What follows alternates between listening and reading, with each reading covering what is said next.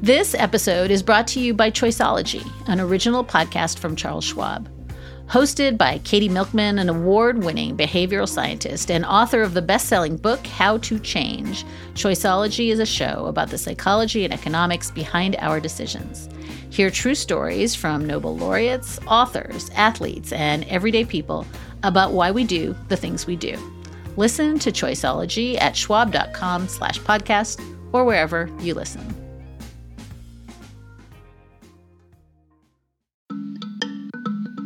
So long as we do nothing, this is the future we can expect.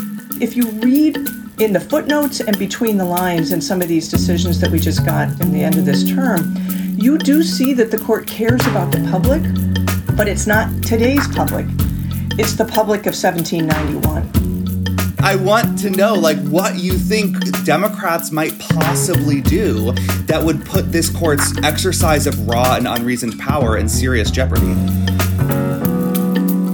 Hi, and welcome to Amicus. This is Slate's podcast about the courts and the Supreme Court and the rule of law. I am Dahlia Lithwick, and that's my beat here at Slate. And this show is our annual term-ending breakfast table episode. That means it's a look at the 2021 term that just wrapped up last week, but will reverberate on through the summer, throughout millions of lives, and for the foreseeable future. Slate Plus members, this week's roundup is all happening in the main show. No bonus segment necessary, but we are so grateful for the support you have given this show this term. And for the folks who aren't Slate Plus subscribers, you can always check out all the perks and the privileges of membership at slate.com/amicus plus. So sometimes, as a term ends, things grow very quiet in the first week of July, but not this year. The protests that are happening outside of the homes of Supreme Court justices rage on. The marshal of the court has asked Maryland and Virginia officials to enforce their state's anti-picketing laws. We are hearing reports around the country of new physician guidance that's being developed about how long one has to wait to terminate an ectopic pregnancy. Evidently, the mother has to be crashing. A 10-year-old rape victim in Ohio had to be moved to Indiana for an abortion last week. And a mass shooting devastated the 4th of July parade in Highland Park, Illinois on Monday. As Justice Alito's concurrence in the Bruen case, the gun case, continued to ring in our ears. What, he asked, do mass shootings have to do with expanding gun rights? So this year, our breakfast table is going to attempt to not only chew on the cases that have come down, but on what it all means for an institution that gives every single sign that it has only just begun, and that it really doesn't care what it unleashes on the public, and it doesn't really care what the public feels about all that. Joining me to wrap up this term is Slate's own Mark Joseph Stern, who covers the courts and the law for Slate. Hi, Mark. Hi, Dahlia. Also joining us is Professor Catherine Franke. She is the James L. Dorr Professor of Law at Columbia University, Director of the Center for Gender and Sexuality Law, and Faculty Director of their Law, Rights, and Religion project. She's also the author of Repair, Redeeming the Promise of Abolition. Welcome, Catherine. Wonderful to see you, Dahlia. And our newbie this year, somebody we've been dying to have on the show, is Professor Nico Bowie. He is the Louis D. Brandeis Professor of Law at Harvard Law School. He is a historian who teaches federal constitutional law, state constitutional law, and local government law. His research focuses on critical legal histories of democracy in the United States, and I should note he's a brand new dad. Thank you all so much for being here. Thanks so much for having me. And thank you all for being here on a week that hopes to be an off week at the end of the term, but is proving to be kind of hopping. So I want to start with what's maybe too obvious a question. Am I correct that this is just a term like no other, certainly in modern Supreme Court history, that a term that generally might have had, 2-3 blockbuster cases on the last day of the term, somehow became 8 cases. And because there's so very much of it and so many cases that reversed course on decades of established law, there's a lot of people who can't quite process the enormity of what just happened. And maybe, Catherine, we can start with you. Well, it's interesting that just this week we celebrated July 4th and the Declaration of Independence, et cetera. And it feels like the court is doing 2 things at once, taking us back to the 18th century in terms of understanding what the Constitution means, and doing so aggressively. These decisions not only were losses for progressive or even liberal people or people who believe in democratic governance, but they were colossal losses. And we see a muscular conservatism with this new emboldened supermajority on the court that I think will have lasting implications, not just for the court's interpretation of the Constitution, but for the very idea of the Supreme Court. Many people feel that they have really overreached in ways which are deeply ideological and political, not in ways that have the kind of special thing that the Supreme Court is supposed to do, which is to interpret the Constitution consistently over time. And Nico, I want you to answer the same question with the gloss that I do feel like you get a certain amount of I told you so privileges, because you've been telling us for quite some time that this is precisely what the court would and could do. And that for a lot of folks who woke up in the last weeks and said, wait, what? The court can, contravene 80% public opinion on guns and abortion? That can't be right. This probably is cold comfort to be able to say, I told you so. But if you'd like to, now's your moment. No, I don't want to say I told you so because I don't think it has happened yet. The court's current 6-3 majority, I think, is only getting started. And getting started can mean a couple of different things. So as far as the court's history is concerned, I think absolutely the role that the Supreme Court has played historically in American law has been to protect property interests from regulation, to protect large and wealthy corporations, to ensure that white voters are not, quote unquote, displaced by voters of color or women or anyone else who, once enfranchised, might represent some sort of cultural threat. And while there was a notable 30-year period after 1937 when the court seemed to repudiate some of those historical commitments, I think what we're seeing is basically that 30-year period was an interruption to a much larger trend. And I think one important thing to emphasize is this Supreme Court has not had a Democratic appointed majority on it since 1969, so before the moon landing. So since 1970, a majority of the justices on the court have been appointed by Republican presidents. And over time, litigants have been trying to figure out, well, what can we do with the current majority on the court? What can we get away with? And you see the sorts of questions that the court considers change over the past 50 years. So 50 years ago, the sorts of questions the court was considering was like, does the 14th Amendment outlaw the Senate? Is the Senate compatible with equal protection? Or should we continue to displace litigants whose rights are violated with standing?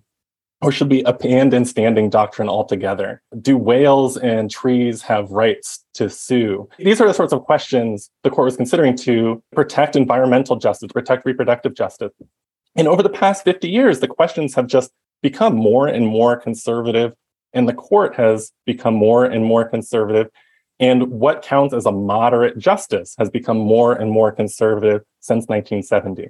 And so I think what's new about this term relative to the past 50 years is just that the court has accelerated in a way that makes it seem as though the previous 50 years were 50 years of moderation, as opposed to a pretty consistent push in a very conservative direction. And Mark, you really do get to say I told you so, because Nico reminded us right before we came on that this breakfast table last year involved you warning of a Mad Max smoking apocalypse scenario. I wonder if you can answer, and this is slightly amorphous take on the question I just asked our other 2 guests, but one of the things that I think, Nico flicked at this just now as well, we haven't quite integrated is that the court is signaling that this is by no means an outlier, that this is, stomp your foot on the gas pedal. We are all systems go. And I wonder, for people like you and I, who for years have been writing, the court cares what the public thinks. They triangulate against public opinion. They're careful not to get too far out of their skis because there are repercussions. What does it signal when you get a Justice Alito or a Justice Thomas just saying, don't care, and don't care? It's very disorienting, and I think of it as an experiment because for most of modern history, there has been at least one swing justice who had a finger on the pulse of public opinion. Lewis Powell, Sandra Day O'Connor, Anthony Kennedy, sometimes, not always. And now, of course, that's gone. Chief Justice Roberts sort of filled that role for a couple years, but now Brett Kavanaugh is the median justice, which is just terrifying words coming out of my mouth. And Chief Justice John Roberts is the fourth most liberal, as you and I have discussed, which doesn't mean he's liberal, but the 5-justice ultra-conservative majority clearly does not care what the public thinks of its rulings. Now, that doesn't mean they don't care what the public thinks of them. I think that Brett Kavanaugh has a huge ego and wants the public to like him. I think that Amy Coney Barrett wants to be thought of as an intellectual and a professor type who is just grappling so intensely with the issues. She asks these arcane and esoteric questions at oral arguments that focus on some random, obscure part of the case that makes you think, wow, she's a genius. She's found this really important little tidbit that she's going to extract and use to find a middle ground. And then she completely ignores it in the final decision, blows past it. She was just performing. So I think that Kavanaugh and Barrett have these egos, but at the end of the day, they will do what they want without concern about public backlash. And the simplest explanation why is because there's nothing the public can do about the court. Now, Nico's going to tell me I'm wrong, and I'm going to really enjoy hearing it because I want to be wrong. But my own view is that it's extremely unlikely that Democrats will exercise their political power in a way that reins in the Supreme Court anytime soon. And so we're going to learn what happens when there's no Powell or O'Connor or Kennedy, and the court just goes entirely off the rails and veers sharply to the right, away from public opinion, without any semblance of doubt or any apology, and just decides to go full speed ahead on a different track that most Americans are appalled by, or at least very scared of. We don't know where this will go, but it seems like the ball is in the Supreme Court's court. And, if Congress isn't going to do anything, if the president is going to do anything, they're just going to push this baby as far as they possibly can until it blows up, figuratively. It's interesting because Mark and I think, both took the position that when SB 8 was moved from the shadow docket to the merits docket, it was a signal that a massive public outcry had evinced that there is some capacity for shame, or at least some capacity for managing optics. I think we overread that signal. But Nico, I want to give you, Mark has thrown down the gauntlet in his first round here. And I want to give you an opportunity because one of the reasons I so wanted to talk to you for this show is that you think about the structural institution as part of government, and you have been warning us, you were warning the Biden Commission to stop thinking of judicial review as this powerful magical uniform that helps act as a minoritarian check on reckless majorities. And you've been saying this is not what the court, as you said, there were 7 good minutes where the court did that in the interest of protecting civil liberties, but not its historic function. And I do want you to answer, Mark, but I also want you to tell me what the answer is to the question that I've had leveled at me, which is you just don't like the outcomes. This is not a structural critique. You were perfectly happy with Windsor. You were perfectly happy with Roe and Obergefell, so you're just a hypocrite. You're fine with the court acting as a minoritarian check as long as it's your civil liberties that are being protected. And I wonder, what's the formal, smart Nico answer to that question? I think that there is a structural response to that. But I also think that it's important to keep our perspective on what is actually happening. So what role is the court currently playing in American government and American politics? And I don't want to lose sight of that. because from a external perspective, a term like this seems pretty clear what's going on. So in 2020, the national GOP, in preparation for Donald Trump's campaign, it had no new national platform. It just took the 2016 platform. In part, that was just because of the influence of candidate Trump, but in part, it was because the GOP can effectively enact its entire domestic policy agenda through unrestrained state legislatures in red states and unrestrained federal courts in blue states. So the Republican Party has, to its credit, spent the past 30 years identifying these two institutions, state legislatures and federal courts, as important sources of power. And they have taken over these two institutions. So most states at this point are under one-party control. The governor's office and both houses of the legislature. The federal courts, there's currently a 6-3 conservative majority on the court that doesn't look like it's going anywhere anytime soon. And so in theory, Congress or federal agencies can threaten this dominance. So Congress could, for example, enact a law that codifies Roe, or a much better version of Roe, and says, here is the new national standard for reproductive justice. But so long as the Republican Party controls either the House or 40 senators or the presidency, it just needs one of those three veto points, Congress can't do anything new. And in theory, there are existing federal laws like the Voting Rights Act or the Civil Rights Act that would prevent state legislatures from doing things. But this Supreme Court is taking care of those laws by either invalidating them or interpreting them so absurdly narrowly that they have no effect and executive agencies can't enforce them. So the summary of the role the court is currently playing is removing federal restrictions on red state legislatures and imposing federal restrictions on blue state legislatures. And while I think that may just speak to the court's role in 2022, what's, I think, really important is that this is an institutional role that the court has played over time. The court has always been this dynamic source of allocating power between different institutions in the American federalism structure. And so we, as the American people, have to decide when it comes to these really important constitutional questions, not even constitutional questions, just really important questions, like what should reproductive justice look like in this country? What should our country's response to climate change look like? What should we do about these massacres every day that are preventing people from going outside or to school with fear? And one answer is, well, we should rely on these 6 people who were appointed by presidents with the goal of imposing a policy agenda, but who are not accountable to the public, who write opinions saying we are not accountable to public opinion, as Justice Alito just did in the Dobbs case, who specifically say, we do not care what you think about us. That's one answer for who should resolve these really important questions. And another answer is our elected officials. We should have a national legislature that's capable of enacting laws. We should remove the structural barriers that prevent Congress from enacting laws and responding to these pressing policy challenges.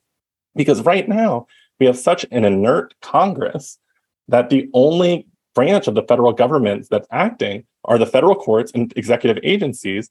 And what opinions like West Virginia versus EPA this term suggests is that federal courts will not allow executive agencies to do their own thing. And so long as we have this current structure where we just say whatever the Supreme Court says goes, we're going to continue to live in a system in which the most important questions facing all of us are decided by these 6 people. We're going to take a quick break to hear from our sponsors. Our bodies come in different shapes and sizes, so doesn't it make sense that our weight loss plans should too? That's the beauty of Noom. They build a personal plan that factors in dietary restrictions, medical issues, and other personal needs so your plan works for you.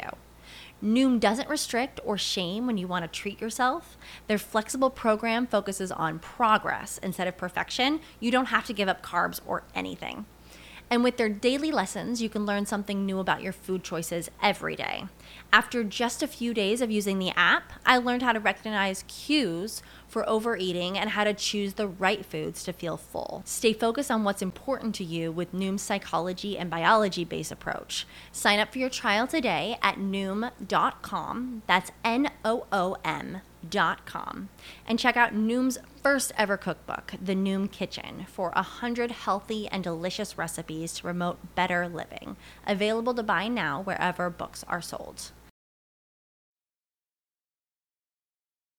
And Catherine, I think one of the reasons I was so desperate to have you back is that you have been warning for a long time, and you certainly warned on this show after Dobbs was argued, that underneath this vision of rights and justice and equality lurks a fundamentally faith-driven version of America. And it's a fundamentally pretty narrow faith-driven version of America. And I wonder if you can sort of layer over what we've just heard. There has been a seismic change this term in how we think about religious liberty, how we think about the Establishment Clause. It shoots through everything that happened in Dobbs, whether we talk about it or not. And I think that's another big, big change that, A, not clear to me folks have entirely clocked the degree to which this is seismic, and B, I don't think we have a comfortable vocabulary for talking about it, but I know you do. Well, you can always depend on Justice Thomas to say the quiet part out loud. And I think it's interesting to read the Dobbs case, the decision in the abortion case, right next to the Bruen case, the gun control case that the court decided right around the same time as Dobbs. And part of what Justice Thomas in Bruen, the gun case, exclaims is that gun rights, or the right to bear arms, is not a second-class right. It has to be treated as a first-class right.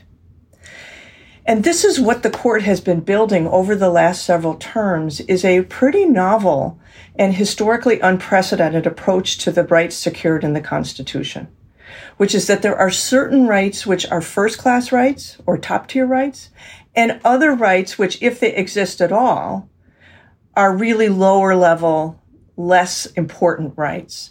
So religious liberty, guns, property interests, as Nico referenced earlier, sort of the traditional masculine rights, I would say, and I'll say a little bit more in a moment about the sort of race and gender background to all of this. Those are first-class rights, and all other rights have to surrender when they come face-to-face with gun rights, religious liberty, property rights. And so the Bruen case offers for us, the gun control case, a portrayal of white male vulnerability in a way that needs to be protected by top-tier rights like religious liberty. We also have the image of Joseph Kennedy kneeling at the end of football games in his school, his public school in Washington. He's just a good guy who's got God on his side. He's not offending anybody, but they went after him. The story the court tells about the affront to his religious liberty interests and his faith portray him as a desperately vulnerable man of faith who's a wonderful guy and a football coach. And then in the gun control case, we get this idea of enormous danger that lurks out there. The court describes the world as crime-ridden and dangerous, and men really need to bear arms, white men do certainly, to protect themselves from those dangers. So we've seen a kind of layering, particularly the end of this term, of the vulnerability of women and other people who could be pregnant, seemingly invisible to the Constitution, and the vulnerability of white men being hyper-visible to the Constitution, and gun rights and religious liberty are going to come to the rescue. This kind of tiering of rights is something new, and it's certainly not something that the framers, even if that was where we wanted to anchor the meaning of these rights, had in mind, I think, in creating an ecology of rights among all of the rights that are secured in the Constitution in ways that doesn't elevate any other over any others. I think what you've said is such an elegant formulation of two things that we've talked about so much on this show, which is one, there are no tests here. We kick the legs out of Heller in the Bruen case. We kick the legs out of the Lemon test, which was the longstanding Establishment Clause test. We kick the legs out of the undue burden test and everything that was the Casey Roe progeny. And we're in a test that I guess is called history, and I guess it's called Glucksberg sometimes, but it is entirely feelings ball. It is who the justices have solicitude that then drives whatever the test is. And I also think it ropes in something that Mark and I wrote about last week that I think is important, which is the justices have such, the majority justices, visible contempt for state gun licensing authorities, for school officials who are trying to construct policies, such contempt for public health officials who were trying to respond to a lethal pandemic. All of these nameless, faceless bureaucrats in the construction of so much of, the COVID shadow docket cases, but then some of the cases you've just mentioned, Catherine, are about kind of like this yucky, middle managing, pencil pushing bureaucracy that gets in the way of liberty. And I think once you've set it up that way, you're not just setting up, as you say, this solicitude for whoever the justices identify with, but a really very frightening layer of vigilantism that says you do what you think you need to do. If you need to pray on the football field, you do that. And it feels as though that's what's coming. Nico, am I overreacting? No, I don't think so. And to be honest, I think the people who the justices have shown the most contempt for are the public. So Justice Alito's opinion in the abortion case in Dobbs, I think, is explicitly that we do not care about public opinion, nor should we be shaped by public opinion. And it spends a large chunk of the opinion casting aspersions on Planned Parenthood versus Casey. And Casey from almost 30 years ago is one of my favorite decisions to teach to first-year law students, because in some ways, it's the decision in which the court is at its most self-aware. So I teach it as the most self-aware opinion in the Supreme Court's history, because part of what the majority does before diving into doctrine is it just asks, what gives us our power?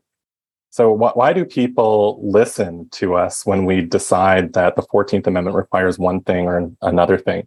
Because it's not necessarily the text. The text of the 14th Amendment or any other amendment in the Constitution is so vague. Like, Congress shall make no law in the First Amendment. Yet, Congress makes all sorts of laws that restrict speech or religion.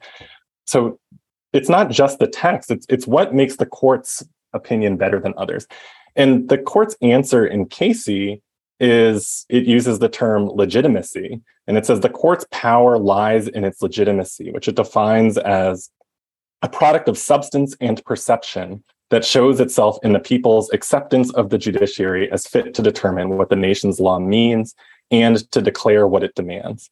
And what the court meant by that was the reason why the court has power is because people think what the court does is engage in principled decision-making. And to the extent that the public did not think that the court engages in principled decision-making, they wouldn't take it seriously. It would be the equivalent of, say, when Mitch McConnell issues a press release. So I think we all remember in 2016 when Mitch McConnell said, I'm not going to hold a vote for President Obama's nomination of Merrick Garland. See these precedents. And he cited a bunch of precedents from the 19th century saying, like, that's the last time an opposing party considered a Supreme Court nomination in an election year. And then 4 years later, when Justice Barrett was nominated, changed his tune and said, well, I can distinguish that precedent from this precedent. So what Mitch McConnell is doing is he's engaged in analysis. He's looking at precedent. He's saying, when is it okay to vote on Supreme Court nominations? He's coming up with a rule. The rule is something like, 10 days before an election, if my party is in control, is good, but 10 months before an election, when my party is not in control, is not good. In a sense, it's the same thing that the court does. It's coming up with rules based in precedent. But when Mitch McConnell does it, we look at that and we think, This has no internal weight to it. I can tell you what your rules are going to come out with because I know you are Mitch McConnell. You are the leader of the Republican Party in the Senate. I'm not going to take seriously what you are saying when you're announcing a new rule or saying that this precedent works in this case. And I think what this court is contemptuous of is that the public will treat the court the same way we treat Mitch McConnell.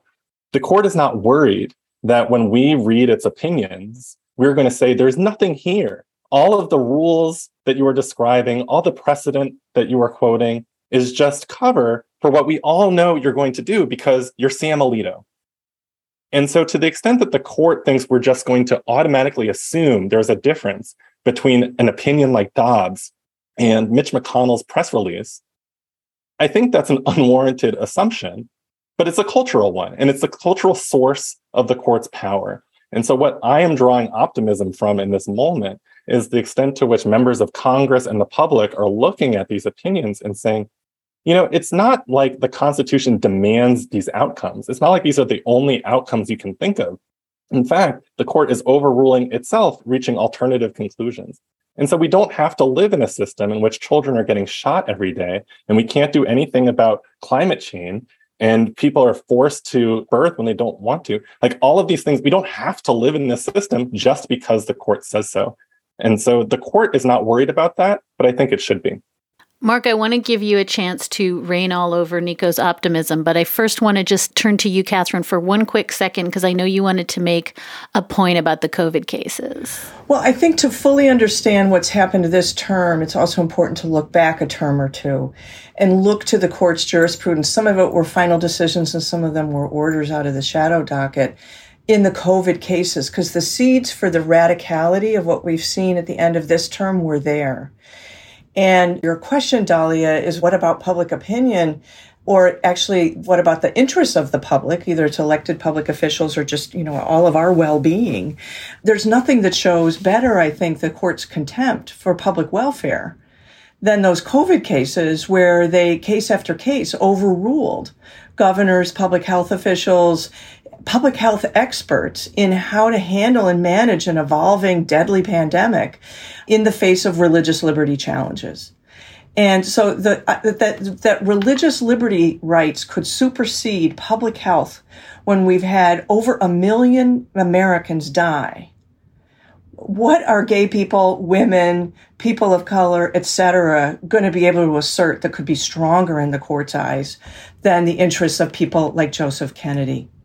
But if you read in the footnotes and between the lines in some of these decisions that we just got in the end of this term, you do see that the court cares about the public, but it's not today's public. It's the public of 1791. How did these amendments, the language of the Constitution, what did it mean to the public at the time that they were written and ratified? That's the public that they feel allegiance to.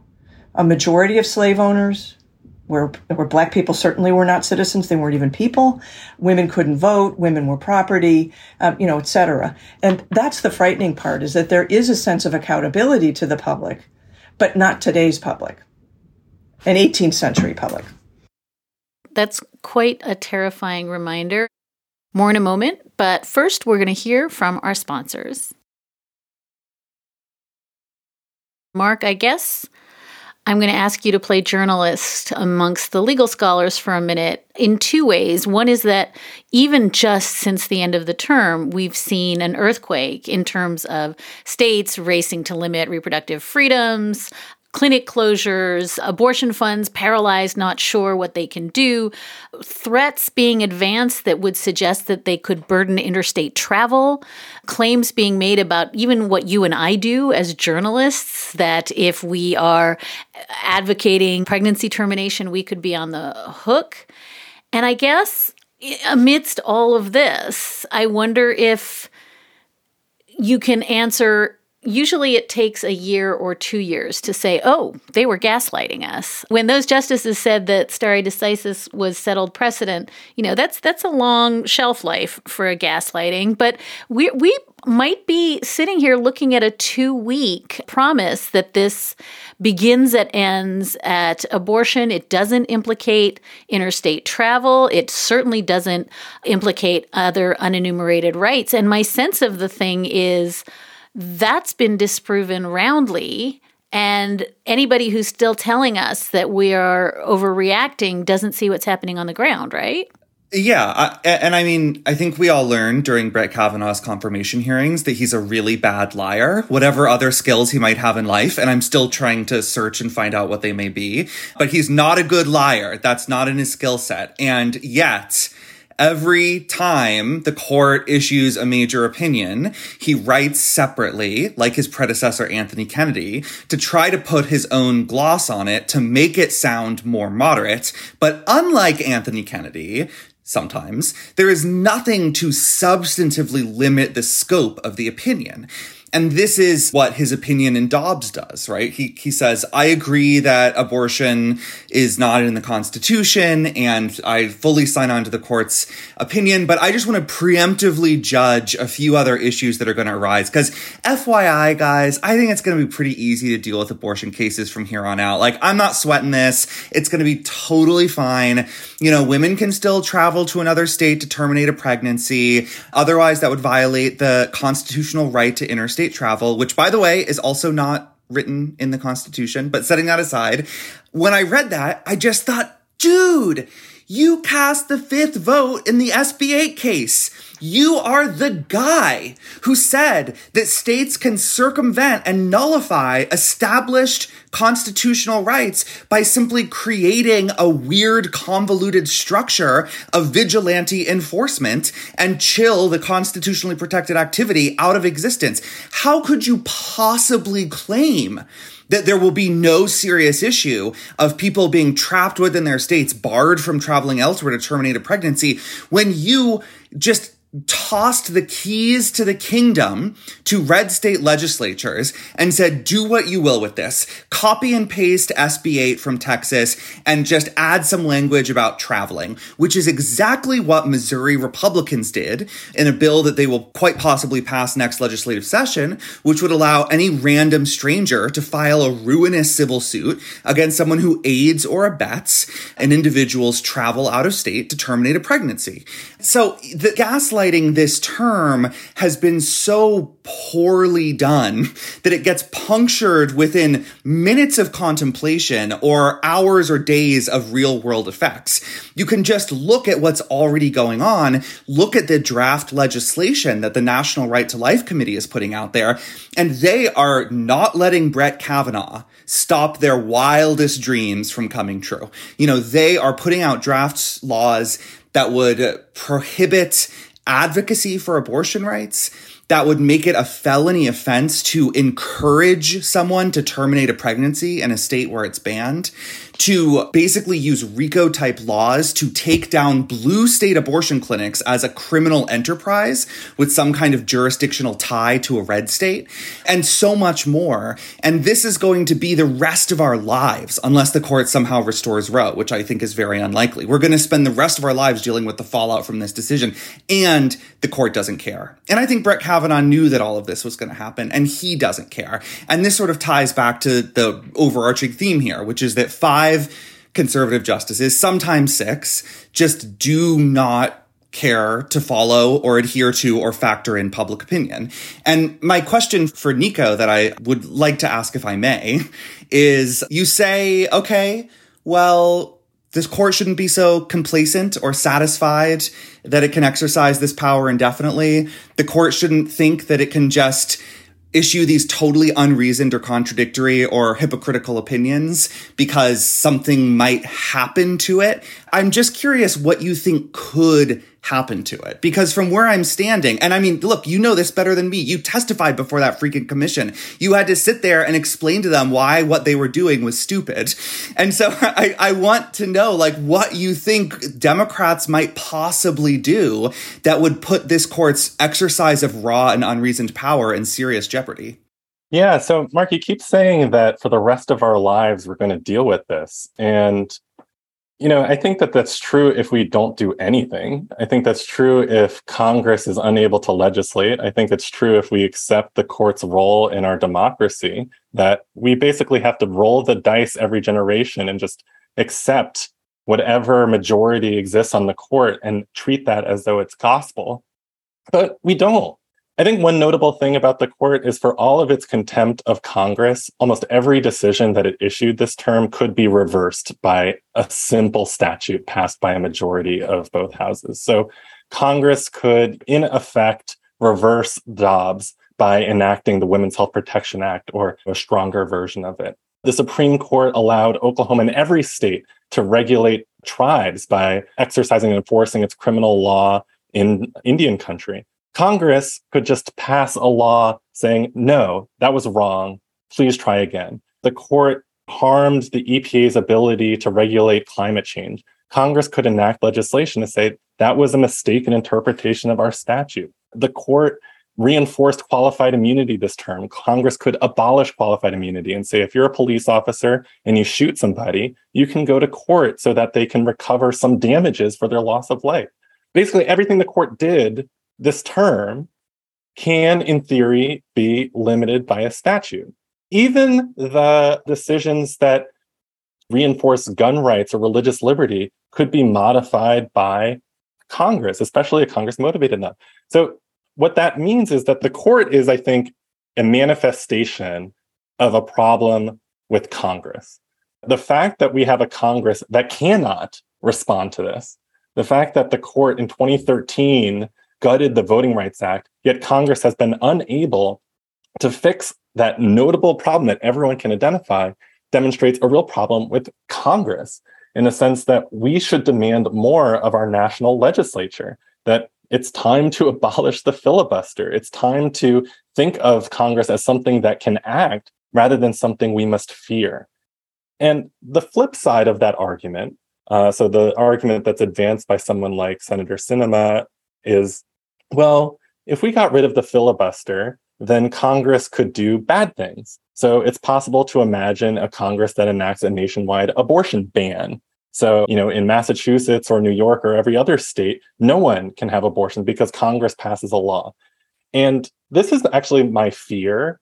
My fear is that in 2024, we're going to have a Republican president and a Republican Congress that in 2025 enacts a nationwide abortion ban, and it goes up to the Supreme Court. And then everyone's like, oh, Supreme Court, stop that law. And the court will be in this really enviable position because it can say, oh, look at us protecting minority rights by preventing Congress from enacting a nationwide abortion ban, with a decision that also prevents Congress from enacting a nationwide abortion protection. So it just puts itself in the driver's seat, even as it limits what everyone on this podcast would think is something that Congress should not do. But I think that risk, the risk that Congress is going to pass bad laws, is a risk that in a democracy we have to take. We have to take the risk that in a democratic legislature, it's going to enact laws we do not like.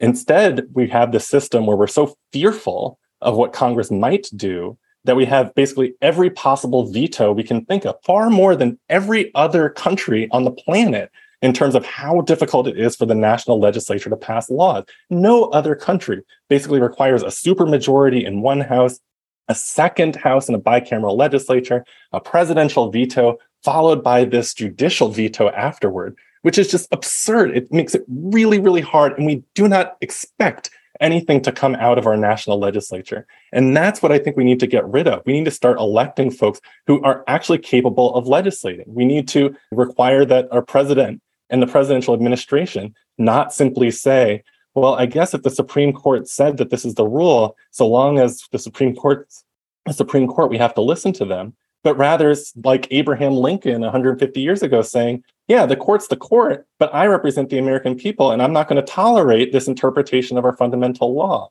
And so there's obviously a political problem in that I certainly do not expect this Congress to legislate. There's a cultural problem in the sense that most people think the Supreme Court should have the final word on what the Constitution means. But those are the two problems to focus on. The political problem of building power through local organizing, through movement building, to demand a legislature that's capable of legislating, and then a cultural problem of saying, look, Congress or the national legislature, for good or for ill, should have the final word on these questions in a democracy, because leaving it to the court is a terrible idea for a country that calls itself democratic. Catherine?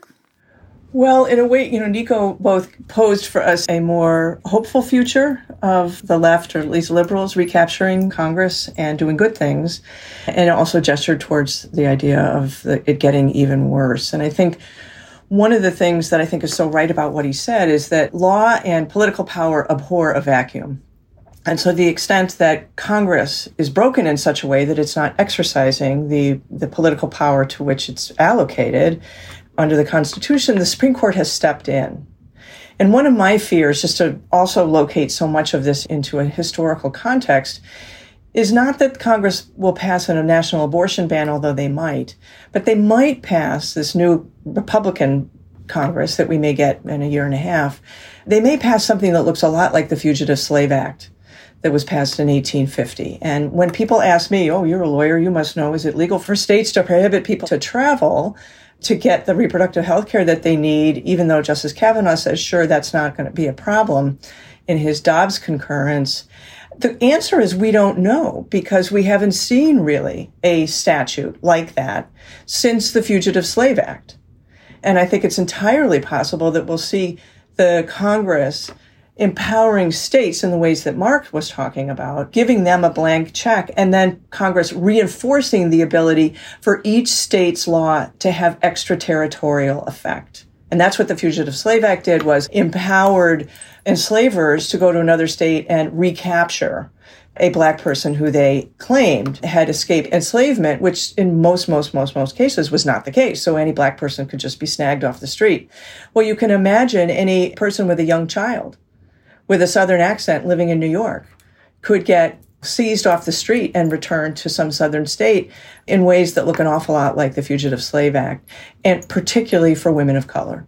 So I just want to keep lifting up the racial and gendered component of what these decisions will do, and that we have a history of legislating and the Supreme Court ruling in ways that render gendered and race-based vulnerabilities invisible, while ruling in ways that see the protections, the rights-based protections of the Constitution, as primarily and importantly there to protect white masculine vulnerability.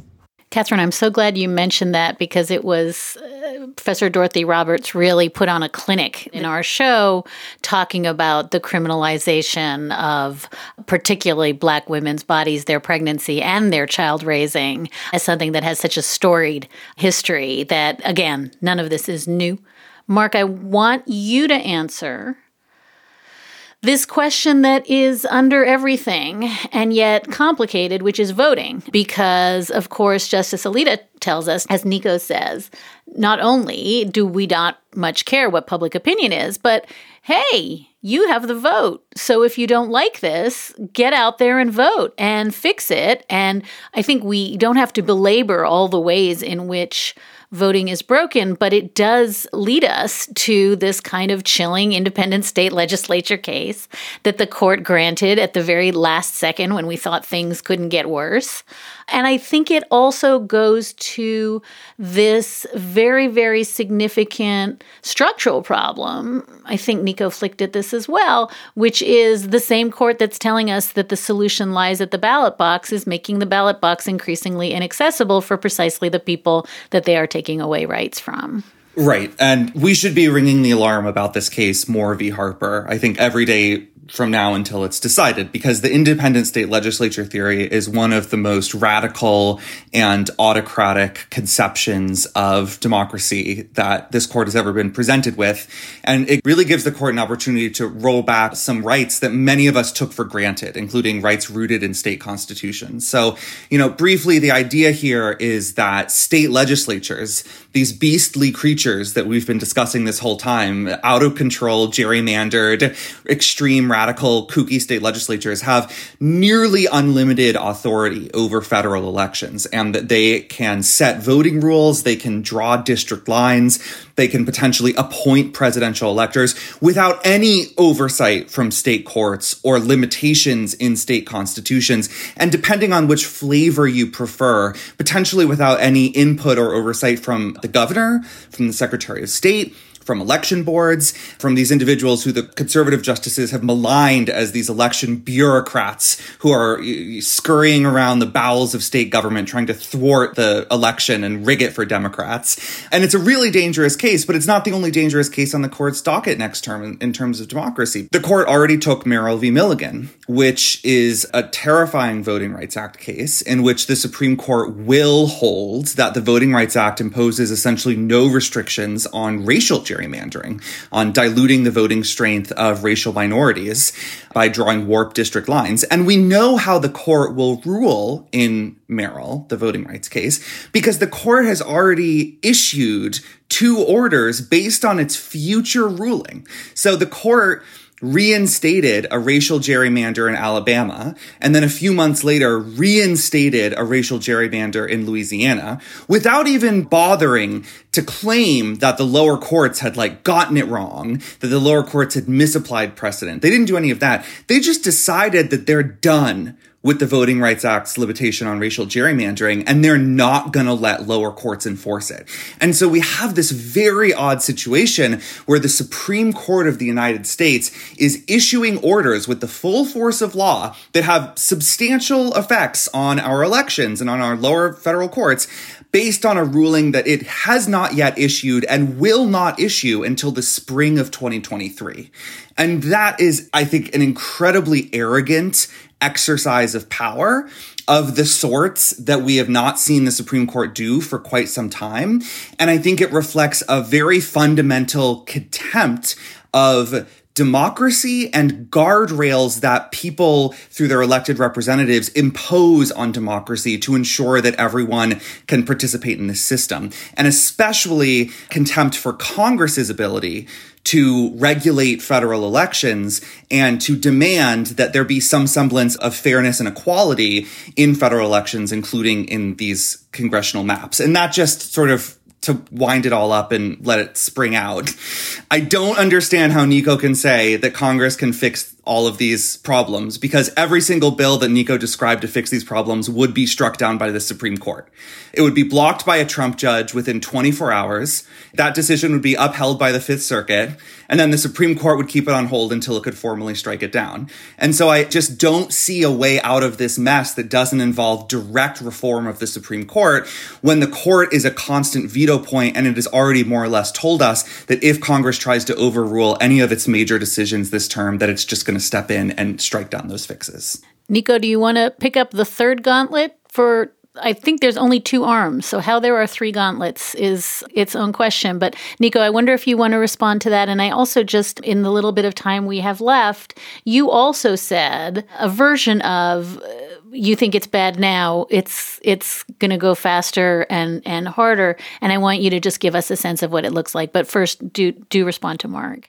Yeah, so I guess I'll respond just by emphasizing the importance of adopting an external perspective on what the court's doing. So, Justice Breyer this past fall wrote an entire book arguing that people should not look at the court as this political body, that when the justices issue decisions or they come up with their interpretations, they're not adopting political perspectives, but jurisprudential perspectives, as though that means something different, and that it's unsophisticated to look at the court and say, some people were appointed by Republicans. It seems like these doctrines support Republicans. Therefore, you can predict what the court's doing. Like, for the past 20 years, the justices have been going off saying, don't look at us like politicians in robes. Don't think of us as politicians. We are just judges doing our best. But I think what's revealing about this term, what's new about this term, is how easy it is to see how the internal perspective the justices want us to adopt is governed by this external perspective. And the independent state legislature doctrine is a perfect example of that, because it's not new.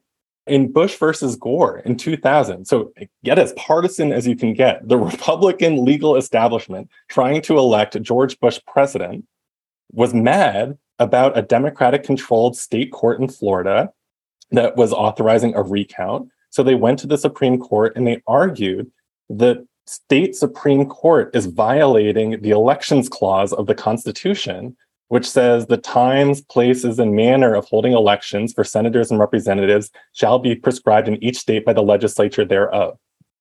And so their argument was, this is for the legislature to decide, not the Florida State Supreme Court. A majority of the court didn't buy that argument. Chief Justice Rehnquist and Justice Thomas did. And I think it's so important that three of the people that made that argument before the court were John Roberts, Amy Coney Barrett, and Brett Kavanaugh. So these were three people who, as lawyers, were arguing, let's just forget the recount, forget what's going on here. The state legislature should be in charge. They are now sitting on the bench, and they're now going to decide this question. So it's a question that's been fermenting in very sophisticated Republican circles for the past 20 years.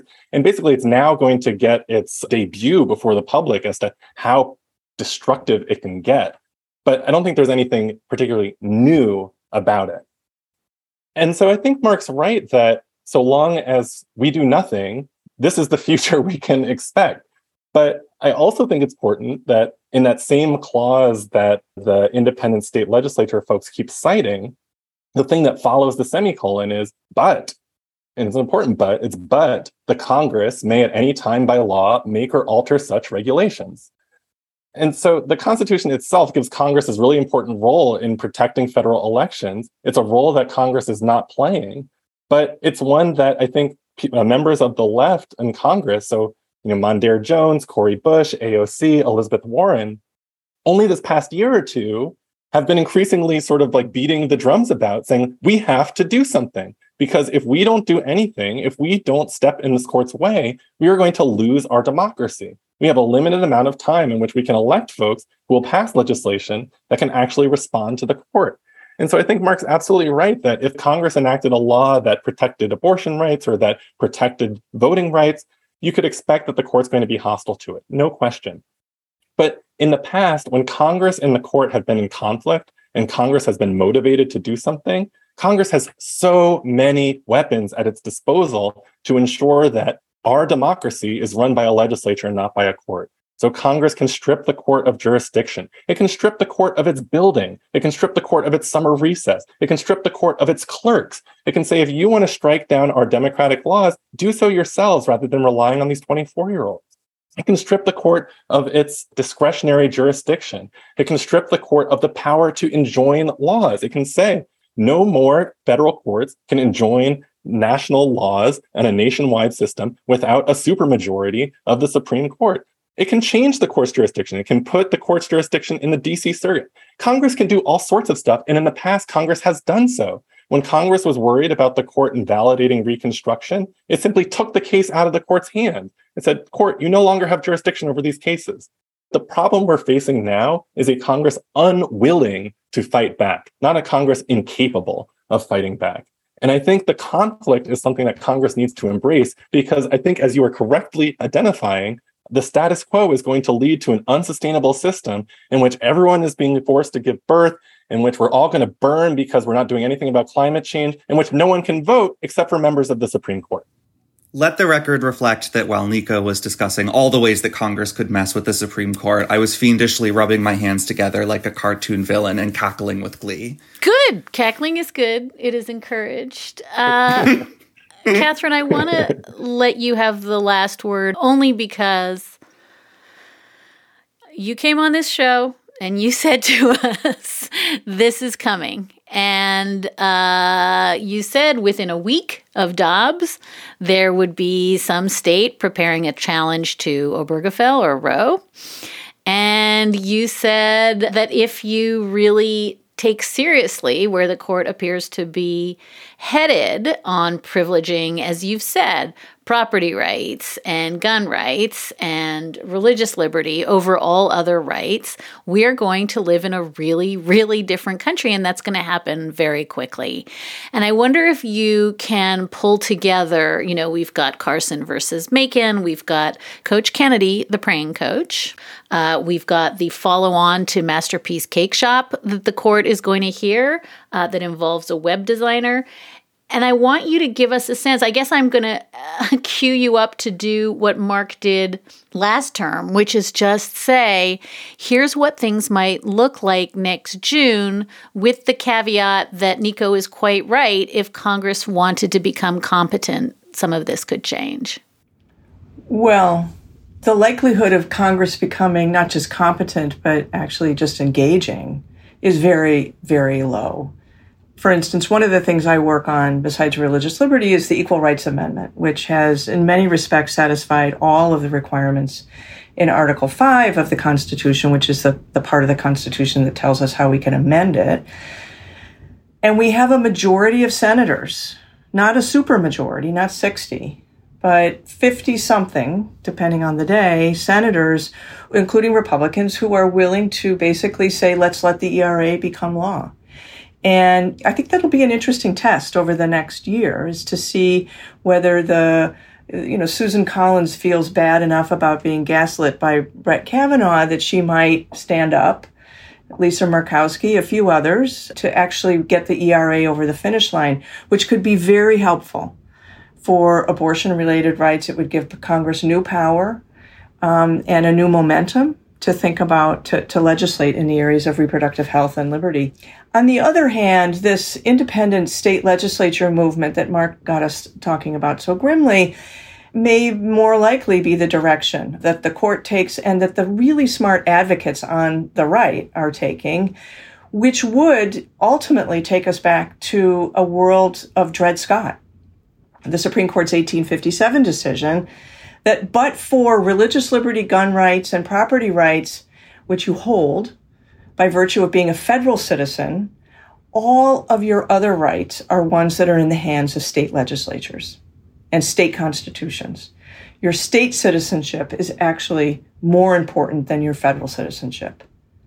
And it is the diminishment of so many constitutional rights by this court, not just this year, but as a trend, as Nico described it at the outset, while at the same time the elevation of a select few may take us back to a kind of hybrid Dred Scott period, which, as you will recall, led us into a civil war. So if I can end on that extremely grim note, I see the likelihood of our taking more steps in that direction as greater than that the Congress will finally get its act together, particularly the Senate, and actually do its job. Nico, we have a theme on this show, which is that Mark and I are broken Tiggers, and we used to bound through these breakfast tables just full of joy and stripiness, and we have just become completely Eeyore by choice. And you are here, hopefully, to be the Tigger we need to see in the world. And do you want to take us out on anything other than smoldering fire cans and civil war?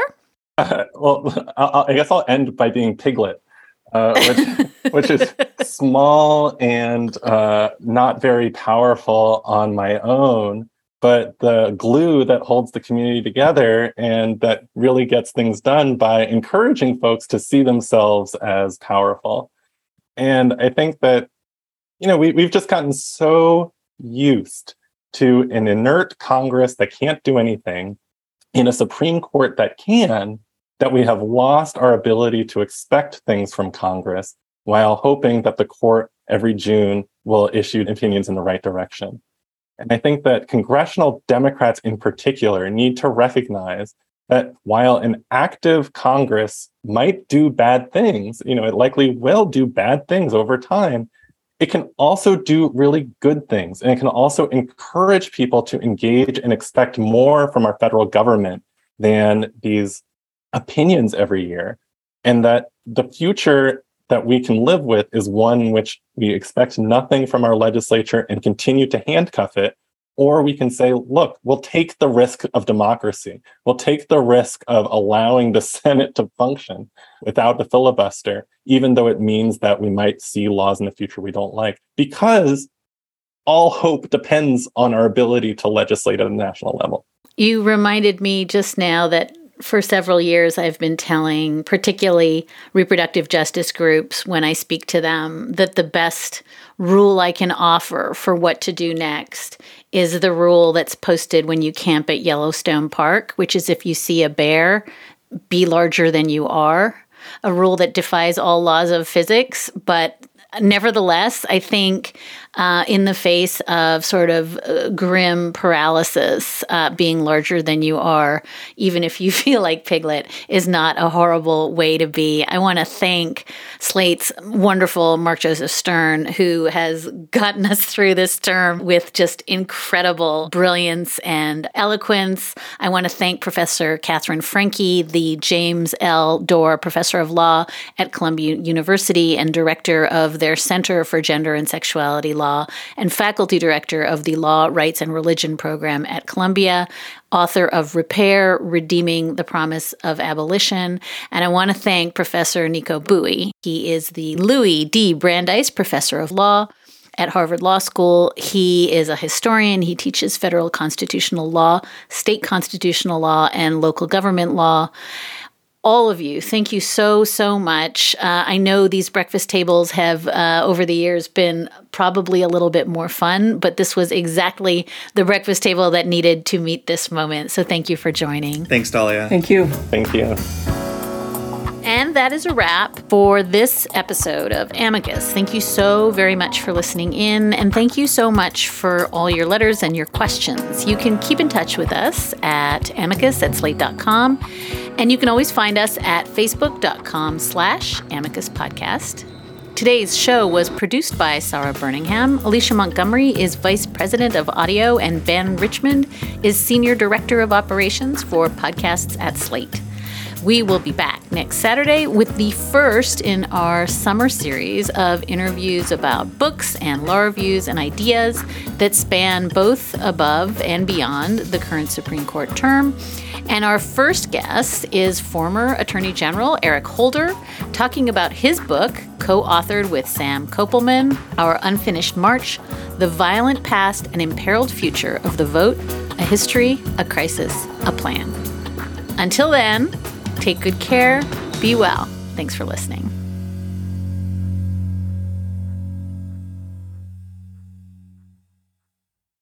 This is the story of the one. As head of maintenance at a concert hall, he knows the show must always go on. That's why he works behind the scenes, ensuring every light is working, the HVAC is humming, and his facility shines. With Grainger's supplies and solutions for every challenge he faces, plus 24/7 customer support, his venue never misses a beat. Call quickgrainger.com or just stop by. Grainger, for the ones who get it done.